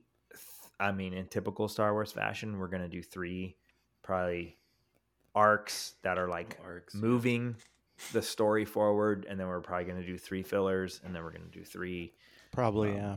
Because how many? Is it 12 episodes or? Yeah, how many episodes is it? Well, we've got the episode next week, and then the week after that is the double, the mid-season. So that would make sense. That the next one's going to be fluff, and then it's going to be like a heavy one. It's a double. Yeah, and you know, I mean, I kind of get what you're saying, Raimi, with the whole Rebels thing. Like, you know, this, and you were calling back to Jedi Fallen Order, right? And who knows? Maybe the people that built this machine in this episode are the ones who built the father, the son, and the brother, the whatever. World Between Worlds. What is it? The Mortis. Oh, maybe they're the ones that built the Mortis stuff. I don't know, and that's fine. If they want to go that way and talk about all this ancient Jedi, pre-Jedi stuff, cool. But what about clones? What about the cloning thing that they're going on in the mountain? Yeah. What about the liberation of all these clones? Yeah. You know, I think they're trying not to rush into all that stuff. Like they're trying to spread it out. Yeah, but it feels, but even with what you just said, all that stuff, there's a lot of stuff that I think we are expecting that they're going to get into, and we're getting into the season now, and they haven't gotten to some of this stuff yet. I feel like they need to get to it. Trust the process. I think what I was trying to avoid saying is there is some recycled stuff, right? Well, we already said Indiana Jones, but then I'm just looking at the scenes where they go to the mountain and they're looking for an entry, and I'm like, okay, there's the Lord of the Rings trying to go, where's that door at? And, oh, now here's a door, right? Yeah, there's right. there's a lot of recycled parts, but you know. Well, I feel like the fans of Star Wars are also fans of all those other things for the most part, so they might try to sneak in things that, which is why we notice it. Which is why we notice it and we go, sure. Wow, that's the same. But it's kind of cool because it's like, oh, there's a little tribute to that. Or like you said, that the side of the mountain looks like a little bit like Lord of the Rings. Like there's a little, well, it comes off as people that like what they're doing and you know, are inserting other things that that still makes sense, but you can tell like, I know where that idea came from or something, you know. What if next week's episode is just a rehash of the movie Con Air, but instead of Nicolas Cage, it's Crosshair? And he's just like, Snakes like, on a plane. Dude, Crosshair is Samuel L. On a plane. With Mace Windu. That's how we find out Mace Windu survived Order 66, is he's in the Bad Batch episode of Snakes on a Plane. Mace Windu is stuck on a Imperial Star Cruiser. He's like, that's just overrun with snakes.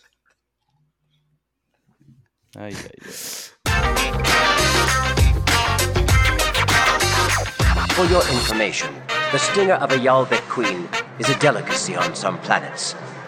All right, guys. So let's talk about myths and maybe things that are misunderstood by those that are not in costuming. So those that are on the outside considering diving in, maybe considering, should I? I see certain folks on Instagram. I see certain folks at cons, and it looks really fun. What are some of the common myths amongst the whole thing that you think maybe people should know, or maybe deterrence or whatnot? I mean, it can go any which way direction you want with that one. I mean, off the top of my head, the myth that it costs a lot of money to get into it is true. Have fun, because it doesn't. I mean, it does at a certain point. It depends, right? Depends on how far you fall down the rabbit hole. But getting into it, you can do it bare minimum. Well, what is that? Depends on what you're doing. Joe?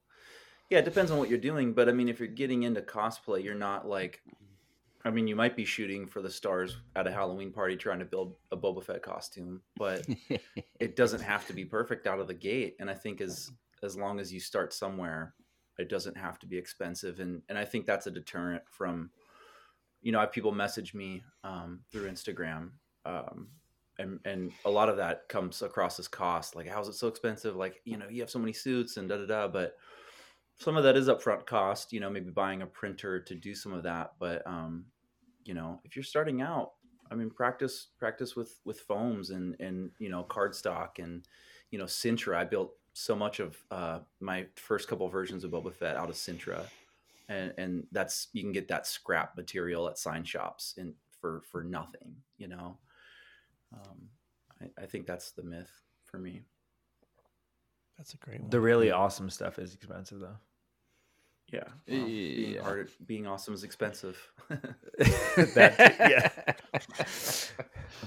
Like, you look at your Deadpool, you're like, that's awesome. You're all, yeah, that's expensive. Oh, yeah. It was like the price of a used Hyundai for sure. Shit. I would say that the myth about dating a cosplayer is glamorous is not entirely accurate. Oh my gosh, dude. No, I'm kidding. We all know once it's you go cosplayer.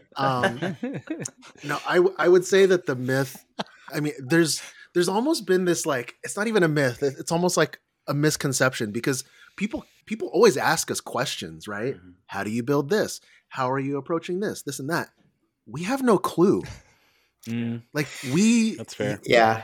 There are people out there that know way more than us. We just like to talk about it. That's it. That's literally the difference. A lot of trial and error, but absolutely from the beginning, when I decide that I want to wear a costume for a character that I like, that's where it starts. It doesn't start from a place of like, oh, I have this material and this way to execute it and this way to build. Absolutely not. I have no idea what I'm doing. Something for me that I see a lot, it's more so now than when I started, but like, people are like really heavy into using like spray guns and like high-end paint. And I think you don't necessarily need it, especially when you're starting. You definitely don't need it. You can obviously work your way up if you want higher quality paint jobs and this and that. But a lot of people that are doing that like to not diss, but they like to kind of cast a shadow over spray paints. And I feel like spray paints are your bread and butter in terms of painting, costumes, or props, whatever, because it's cheap. You can go, Home Depot and buy any spray paint you want, essentially. Or if you want to go to an art store, get some Montana or whatever, it's still accessible and somewhat affordable compared to, buying an Iowata spray gun and a compressor and trying to compete, or not compete, but keep up with those types of people. I feel like that's unnecessary, and you should just basically use what you have access to get the look you want. And that's me, and I advocate for that a lot because those are gummies. Hold on one second, baby. I advocate for people using cheap spray paint. Yeah, they're new gummies, baby. Hold on. I ate some new gummies. I did. I'm sorry. I'll get you some. Don't worry. That's not fair, busted. Dad. I'm busted. But yeah, that's my thing. You don't need super expensive paint to paint. Now go get her new gummies. Right there, baby. Look, the box. See the box? Now go get her new gummies. I got it. I would 95% of the time I use spray paint. Yeah, Same. and that's it's your then that's the thing. Expectations of a lot of people think that these prop shops are using automotive paint and this and that. No, they need to finish stuff super quick sometimes, or they'll get a detail change where they're like, hey, you guys need to repaint this in a different color. Guess what they're using? Spray paint. Trust me, they're using spray paint, because that's what I saw when I was at the shops I worked at, and the people I know that work at other shops that are like very, very high up, they are all using spray paint. Obviously, there's the expectations are. Go ahead. The expectations are personal. I mean, you can achieve. I would use the five of us as an example of the pictures that we've taken as Bad Batch. We all work in much different capacities. Like Joe is very detailed. I am the complete opposite end of the spectrum, where I just get it done. I make a mess. I don't care. But when we're all together, looks amazing. Yeah. How's it look? Yeah. So it's all personal expectations. You don't, yes, there are exceptions. It just like what Luke was saying about, is it expensive? Depends on what it is. If you want to look like Iron Man, like proper, yes, that is going to be expensive. That is just a fact. But there are certain things, depending on what you're trying to do, can be fine. But guess what? If you want to look like Iron Man and you don't have the capabilities, get to whatever level you can get to, and be satisfied with it, and be stoked on it. And that's, I think that's the super fun part about cons, which was awesome, because really through Luke, my family and I got into it. We went up there and we went to Emerald City Comic-Con with him and put costumes on. And you're like, coming from a Legion level and then going into a con, it's different, because as long as you look remotely like the character at a con,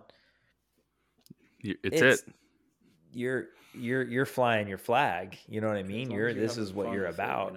And it's so fun. So you have to manage your personal expectations. Yeah. That's it. Yeah. I think so. Just to touch on a couple of the things, because we've got a great list of stuff there. I can echo all of it. Surprise, it's echo. Echo. But to touch on a couple of the topics, like, people ask us, well, how do you do that? And what I always say is, well, this is how I did it, or this is how we approached this. Right. And that's just one of many ways. Like, we can talk about how we do something, but that's what people have to understand is that's our approach to it. And that's our technique. And everybody's got, like, you talk about, like, oh, you 3D print. Well, what do you print on? Do you print on glass, or do you buy the Wham Bam sheet, or like, do you hairspray or glue or tape, or like, there's a million different ways to do all this stuff. And you kind of just have to find something that works for you. And if it's working for you, then just keep doing it. Go with that. And then that's the answer, I've said this before. Yeah. I've said this before. You can trade cost for time. Like, you can take something, you can use materials that are not conventional materials, and you can use crappy paint, and you can save a lot of money if you are prepared to pour a lot of time into something. And some people have a lot of money and they'll throw that at it. And then there's people that don't have the money and they'll pour time and their heart into it. And both approaches are equally capable of coming up with something amazing. So you just got to work with what you got. It's a good one. Very good. Definitely. Yeah, I was gonna say that very thing is money and time. That exact same thing. And I just happened to get this box from JJ Industries. That's what I was holding up on the live. And so I could make these cylinders for Boba, but dude, this is metal, right? So it's aluminum. And then these little pieces open. It's machined and they open. Don't put drugs in that. I could put 1, 2, 3, 4, 5 sour patch in there. Or one doobie. He said no drugs. I have a whole bunch of these bad boys. I have a whole bunch of them. And if you look at the bottom, Mandoa language is written on the bottom, like in super fine detail. Wow, that's crazy. Detail. Like I can't. Could I do that with resin? It's not going to look this good. From a distance, I probably have to do maybe a 3-foot rule, but this is Joe has Can't gone be down the path machined, precise machine parts. unnatural. Yeah. I would have resin printed that, painted it in 2 seconds, and been like, "I'm done." But this is a great example, though, of the perception is like, well, I want to look perfect. Okay, well, what do you deem as perfect? But that's the scale of options too. You could Personal have printed it, expectations. like Brian said, print it and could've. paint it, or you could get the precise machine part that already looks exactly the way it needs to with very minimal anything. Or you could have taken a chapstick case and just. But you can wrapped it achieve in the paint. same look. Yeah. Okay. So 100%. What if the one? Oh, What if bring the me my one chapstick. used on the show was, a metal master, and then they just copied it in resin, right? I mean, what is your level of perfection? Are you gonna do what they did, or are you gonna have the entire thing out of metal? And if you're choosing the metal, why? Why? Some things are going to be metal, right? So Because it's I think it's a flex. I got to say what inspired me was when I saw the up close costume at Disneyland, and I saw this guy walking down in full Boba costume. I'm like, man, could I make something that looks that good? I probably could, but a lot of things, when it comes to these details, like, is anybody ever going to read what's on here? No, they're not. But I know, and at the end of the day, it's what do you want to do? Be better than the guy. What do you? Not only do? that, and someone already did the and research for you. They have the piece there that you can just literally buy. You don't have to be like, shoot, how am I going to figure this out? Someone already figured it out. And if you're able to get it, then there it is. You got it. I will say this too. Like, I'm not going to do this for every costume I do, but I mean, look who made it. It's Luke Daly. Like these people that are doing this are at the highest level of their craft, and I don't ever intend to get that level with metal. But if I know I can afford it, I can do it, I will. But if I happen to lose one of these, guess what I'm doing? I'm gonna resin print it, and it'll be fine. It'll be fine. You should have a set just in case. Cutter. Yeah. You have a laser cutter. Maybe you need to get a mill. Get a lathe. Oh, get a lathe. Oh, you can get a wood lathe, super cheap. Lathe. Yeah. We always get questions like this, and we always come around full circle to kind of where we end up here, which is really ultimately, no matter how we approach it, we're just trying to replicate or evoke the emotion that we first got, and we're trying to personify that in a costume. Yeah, so if you're the costumer out there and you really love Gonky the Gonk droid because it made you feel a certain way, just build it however it's going to make you feel that way again. Hell yeah. Wise. It's like how Hera described flying. It's a feeling, right? Same thing with costuming. It's a feeling. Yeah, definitely. All right, guys. So that was a good first question. The second one's kind of silly, but I'm going to ask it because I just want to see what you answer. All right. The bounty on your head was huge, and you got captured, and now you're heading over to Jabba's palace. You have to. You get to choose your fate, though. You can either be told, "Hey, that Rancor poops a lot. You got to go in there and clean the Rancor poop," or Jabba's skin folds. You got to get in there and clean that gunk out. Which one are you choosing? Rancor. Which one are you choosing? Rancor. It's like a big dog. Love Are that you Rancor. sure? You know, Jabba's gonna be laughing at you while you're doing it too. Yeah, he's gonna be like, Delicious oh, grub. Yeah. A little lower. Oh, God. Steven, don't do that. Don't ever do that again, Steven.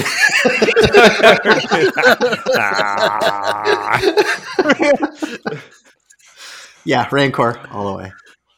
He's gonna be blowing hookah smoke in your face, laughing at you as you're doing it. Throwing little Sucking down slugs at you. frogs. Yeah, throwing his like weird Salacious. little frogs he eats at Yeah, you. he like bites the head off and spits it at you. You Salacious guys crumbs remember? be laughing the whole time. You guys remember in Return of the Jedi when C-3PO was translating for him, and then Jabba got all pissed off and he Hits like him? slapped him, and then there was like all this green slime on slime. 3PO. That's what's in his fold. I know. That's what I was. No. That sounds like so gross. It's just It's Slimer. like fluorescent Easy green. answer. Yeah. That's like Joe's Sour Patch Gravy. He was like talking about back during was it Thanksgiving Oh. or Christmas? Totally. Right. Sour Patch and water and Sour Patch gravy. gravy. You would only hope it smelled like that. Oh, it's probably not a bad smell. That was a bad question. Whoever asked that, ban them. Please Ban them? block. They're Please blocked. block them. Block them. Okay.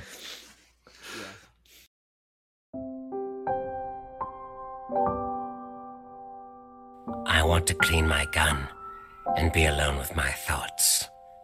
And I don't need to talk about anything else.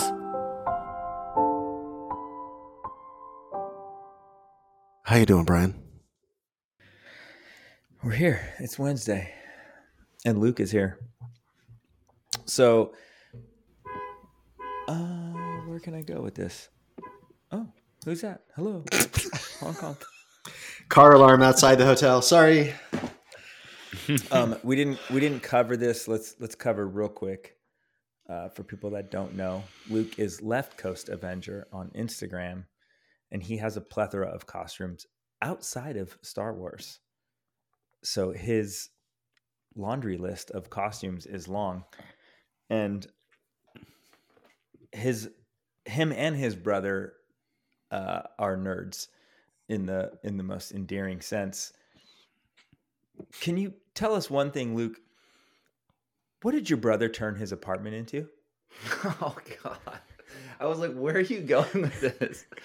Like Stevie introduced me already. We need to hear this. Yeah. So my brother, boy, I'll keep it tight. Yeah. My brother, is like a nerd in a different sense. He like had an idea to turn so he lives in Seattle also.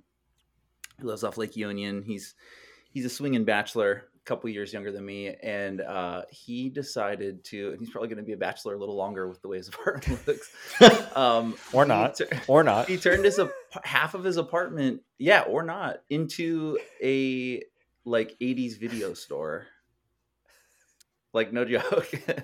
Yeah, like he went and bought like Blockbuster. there was like a video store closing, and he, much like Kramer from Seinfeld, like just gets that wild idea in his head. And he's like, levels, Jerry. I'm gonna build levels in my apartment, cover it with pillows. So he was like, he was probably like, I don't know what, obviously we went to video stores as a kid. We're of that age bracket, but he like went and bought like all of this shelving from a video store that was closing. The signs, horror, adventure, like sci-fi, and has like started collecting like VHS cases and like just building out this like wall-to-wall video store. He bought like a popcorn machine. He bought like the counter. I've seen pictures from the video store. So. I mean, dude, we need pictures like a now. Small video store. Yeah, pictures didn't happen. Yeah, I want to see this. Yeah, sick. Like it's sick. He's got an arcade. He's got like a full-size Mortal Kombat arcade that he bought years ago from somebody. He's been slowly just kind of yeah, he's always kind of been into that ephemera of is that the word? Of video store stuff. He's got like a candy section, like a little like candy section built out, like it's fully merged. And lit up and stuff. It's wild. I had no idea that you were gonna go that route with it, like bringing that in, and it's sick. And he would love it. It's called Wizard Video, is what he calls it. And he's actually like created like a little like video trading homie. Wait a second, can I get a membership to his video? Can we get membership? Sure could. He would. They like punch your card, and like every 10th rental, you get a free rental. Dude, hell yeah. Yeah, he does. Yeah, he he's just like full he just screws with Luke and sends him a late bill. Yeah, he's like, like a couple months. Just rewind this next time. Yeah. Be kind and be kind. Rewind. But yeah, I'm a delinquent account for sure. No one knows what rewinding is. Yeah, exactly. No, they're like, what? Things used to be on tape, and they used to have to. Well, you had the separate rewinder. Yeah, they had because you didn't want to wear out your VCR. You doing that? We race car one. Red race car. Yeah, the red car. Sounded like it was going to explode every time, like it was. Yeah, when it ends. And then when it ends, would just stop. It pops like, up. Gotcha. Yeah. Nobody knows. Wow. We're so old, guys. Oh my god. Google beta and VHS tapes, but I old tapes, batch. but I brought that up just because Luke, I think there's, and even like myself, like I didn't really get, like I didn't like embrace the nerddom until later. Yeah. And Luke's like lived it. Like when I was a kid, I was super into comics and stuff like that. And obviously, years go by and I kind of fell out of it. Luke didn't. And he's always been, as like Marvel movies came out, like, dude, Luke had a Moon Knight costume since I've known him. And I was like, I don't know who the F this is. This is crazy. It's a show now, right? Like it was a show on Disney Plus. And Luke's has a plethora of that, from Doctor Doom to you name it. He's got Kang. Yeah, Kang the Conqueror, who's going to be coming out. Like Luke has like a super old. He's always been, as like the Marvel movies came out, I'd always go to Luke. Hey, what's this? And he would just give me a multi-paragraph synopsis as I'm sitting in the credits running through a Marvel movie, and I'm going, no shit. Wow, that's text Lukipedia. That's pretty crazy. Lukipedia. Yeah, like Wikipedia's got it down.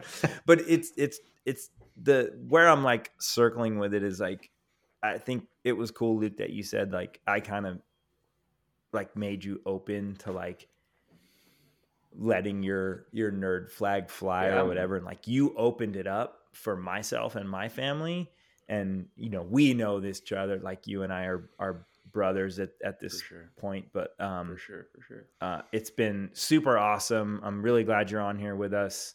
Hell yeah. You're one of my best friends. You're my brother. I love you. Appreciate you. And super stoked you got on here. And hell yeah.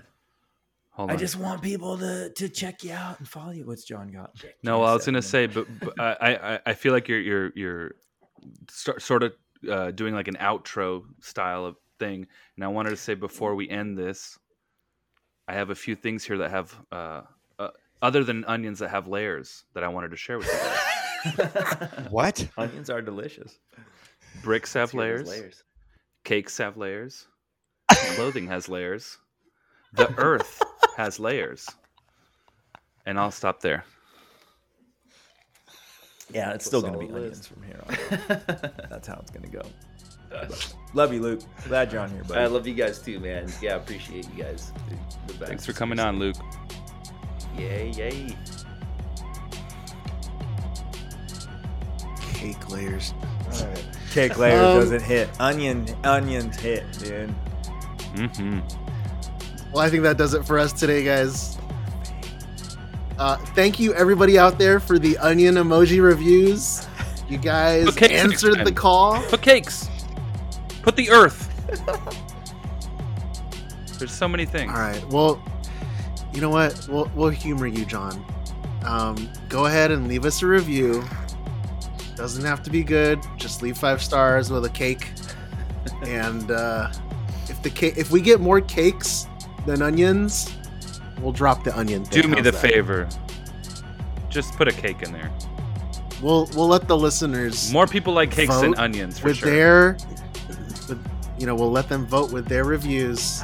Onions versus cakes. Prove me right, people. Come on. Leave a review with the layered emoji of your choice. There you go. Listen, onions are in everything, just so you know. Not in cake. Alrighty, guys. You can follow me at stevie.kicks on Instagram, sometimes Twitter. Guys, let the listeners know where they can find you. Joe. Tech God Bad Batch. And Raimi. Thedadbatch.com. And John. Alpha Ignition. Brian. Oh, it's my turn. Sith, it ain't easy. And Luke, where can the single ladies find your brother? Oh man, Wizard Video. Wizard Video. Sign up for a membership. And then the rest of the dads and everybody can follow me at Left Coast Avenger. Right on. Thank you again, everybody, for listening to episode 25 of the Dad Batch podcast. Be sure to tune in next week for episode 26. And until next time, enjoy your spice responsibly.